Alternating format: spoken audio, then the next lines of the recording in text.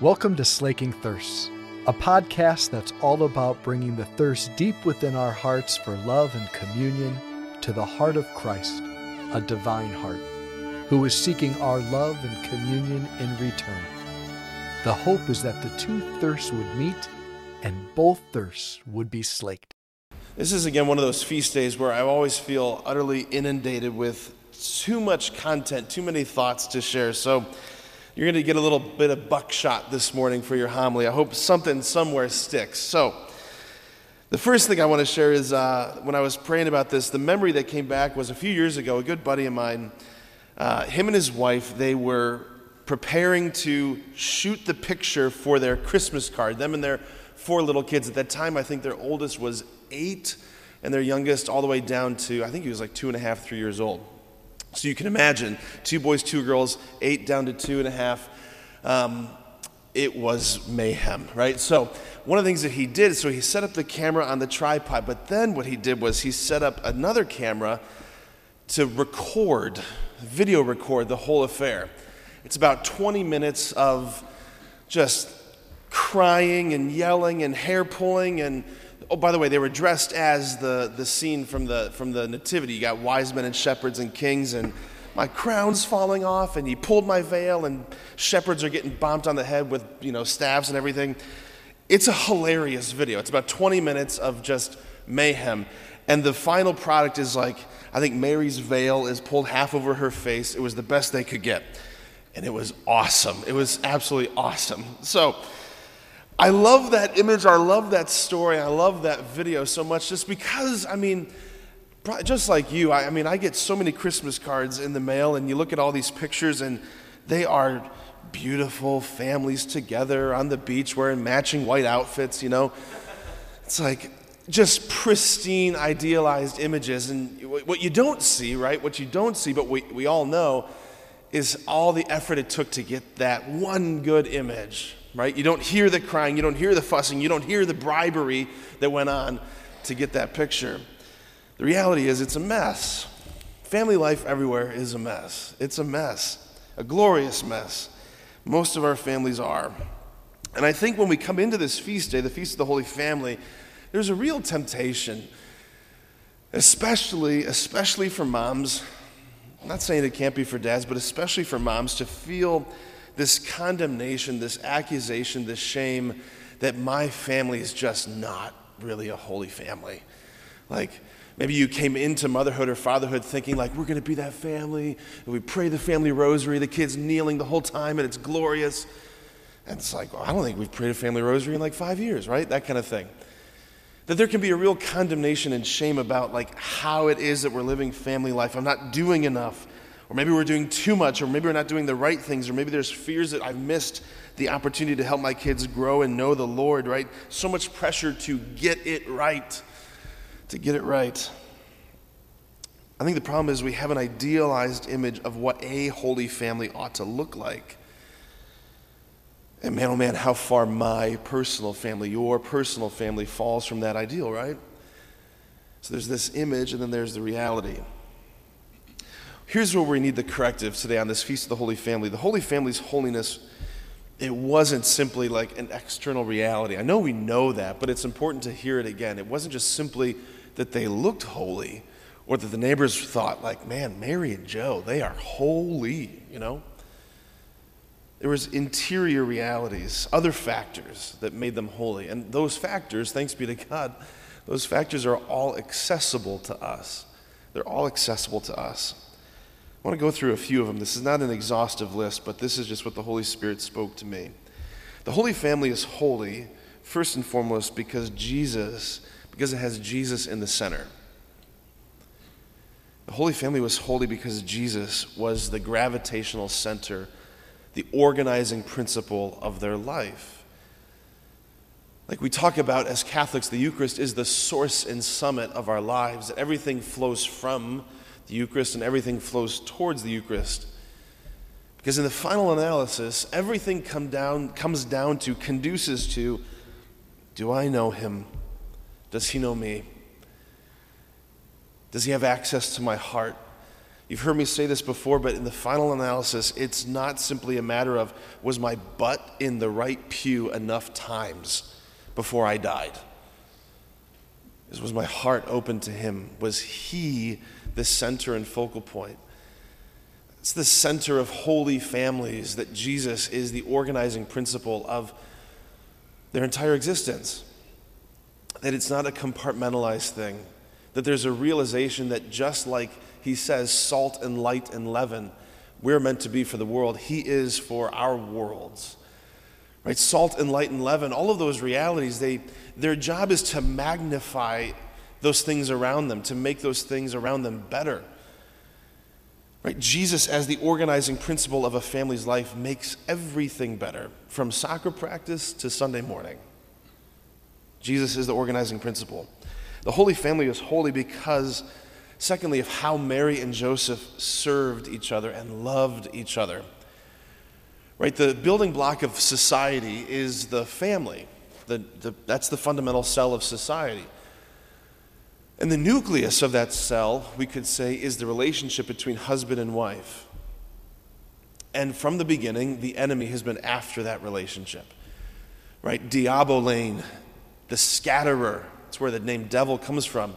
He wants to divide what God has joined together. And so, what makes holy families holy is that husbands and wives never take each other for granted, but continue to experience that awe and wonder and fascination that first got them to the altar in the first place. You have to fight for it. You have to fight for it. But that's essential. We hear in this letter from the Colossians that the church gives us to contemplate today. You might not be surprised to know the church gives priests a long version and a short version of this reading. The short version goes all the way till that point right where it starts to say, wives, be submissive to your husbands. That's the part where priests can be like, I'm just going to preach on a different reading today. But I always like the long versions. That part of that reading, it's very hard for our modern ears to hear. It's very hard. It's because of so many different factors, ideological factors, but also personal factors. Just again to clarify, submissive, from the Latin submissio, meaning beneath the mission of. Paul, again, he's not been calling for the domineering of men over women. He's calling for men to love their wives in imitation of Christ, who preferred his own torturous, agonizing death than the beloved be degraded. He's calling husbands to a kind of love that just didn't have any precedent in the ancient world. This is revolutionary stuff. This call, husbands love your wives, wives be submissive to your husbands, it presupposes two things in particular. First, it presupposes that husbands are running after the heart of Christ. The husbands themselves are pursuing holiness, that they're working on their hearts, they're working on their relationship with Jesus, that there's repentance, ongoing conversion, deepening vulnerability, that these husbands are doing the heart work, the hard work of the heart work, and they're seeking to let Christ's love touch more and more of their own hearts and lives, that they have a prayer life, that they're listening to the Father's voice. In other words, that they are aware of their mission, which is to be a living image of the Father's love, to be a living image of the bridegroom's love. And secondly, it presupposes that he expresses outwardly his love for his beloved. She has to know that she's loved. Why else would she submit? Again, this is revolutionary stuff. This is the stuff that converted so much of the Roman Empire. Women flocked to Christianity because of verses like this. And we hear it today and through the feminist lens of, politics and power struggle, and we're like, that is just garbage. That should be, as one person at my last assignment told me, Father, you have got to get that out of the Bible. I said, that's above my pay grade, lady. So, the Holy Family is holy because it did ordinary things. but they did it with Jesus. Often I think families make the mistake of thinking that they'll become holy families if they have this rich devotional life. Don't get me wrong, devotions are good. But devotions do not amount to relationship. There has to first be an undergirding of relationship that's the animating principle of all of our devotions. The goal of praying the rosary is not to say 53 Hail Marys and 5 Our Fathers. That's not the goal. The goal is to be drawn into communion with the mystery, the person of Jesus, to contemplate, as John Paul II said, to contemplate with Mary the face of Jesus. The goal is communion. The goal of every devotion is ultimately communion. It's not about reciting lines. The Holy Family is holy because it was normal for them to talk about God and the things of God. This isn't an accusation or condemnation, but in your household, was it or is it normal to just talk about God and the things of God? That's holiness. And the Holy Family was holy because Jesus knew his parents' hearts and he knew their stories. Interesting thing to consider, could your own children, could they tell the story of your conversion? Perhaps they could tell the story of when you and your husband or you and your wife met each other. I'm sure they probably know that story. But do they know the story of when you met the Lord? When the Lord pierced your heart? Do they know your heart in that way? I'll say this finally, that the Holy Family was holy because there was a prioritization of the person. The person matters the most. Persons are always more important than things and events and outcomes and grades. Persons matter the most. So friends, on this feast day of the Holy Family, we are drawn into Nazareth with Joseph, with Mary, with Jesus, that these are our relatives. This is our inheritance, that this is what Jesus gave us on the cross and through the gift of our baptism.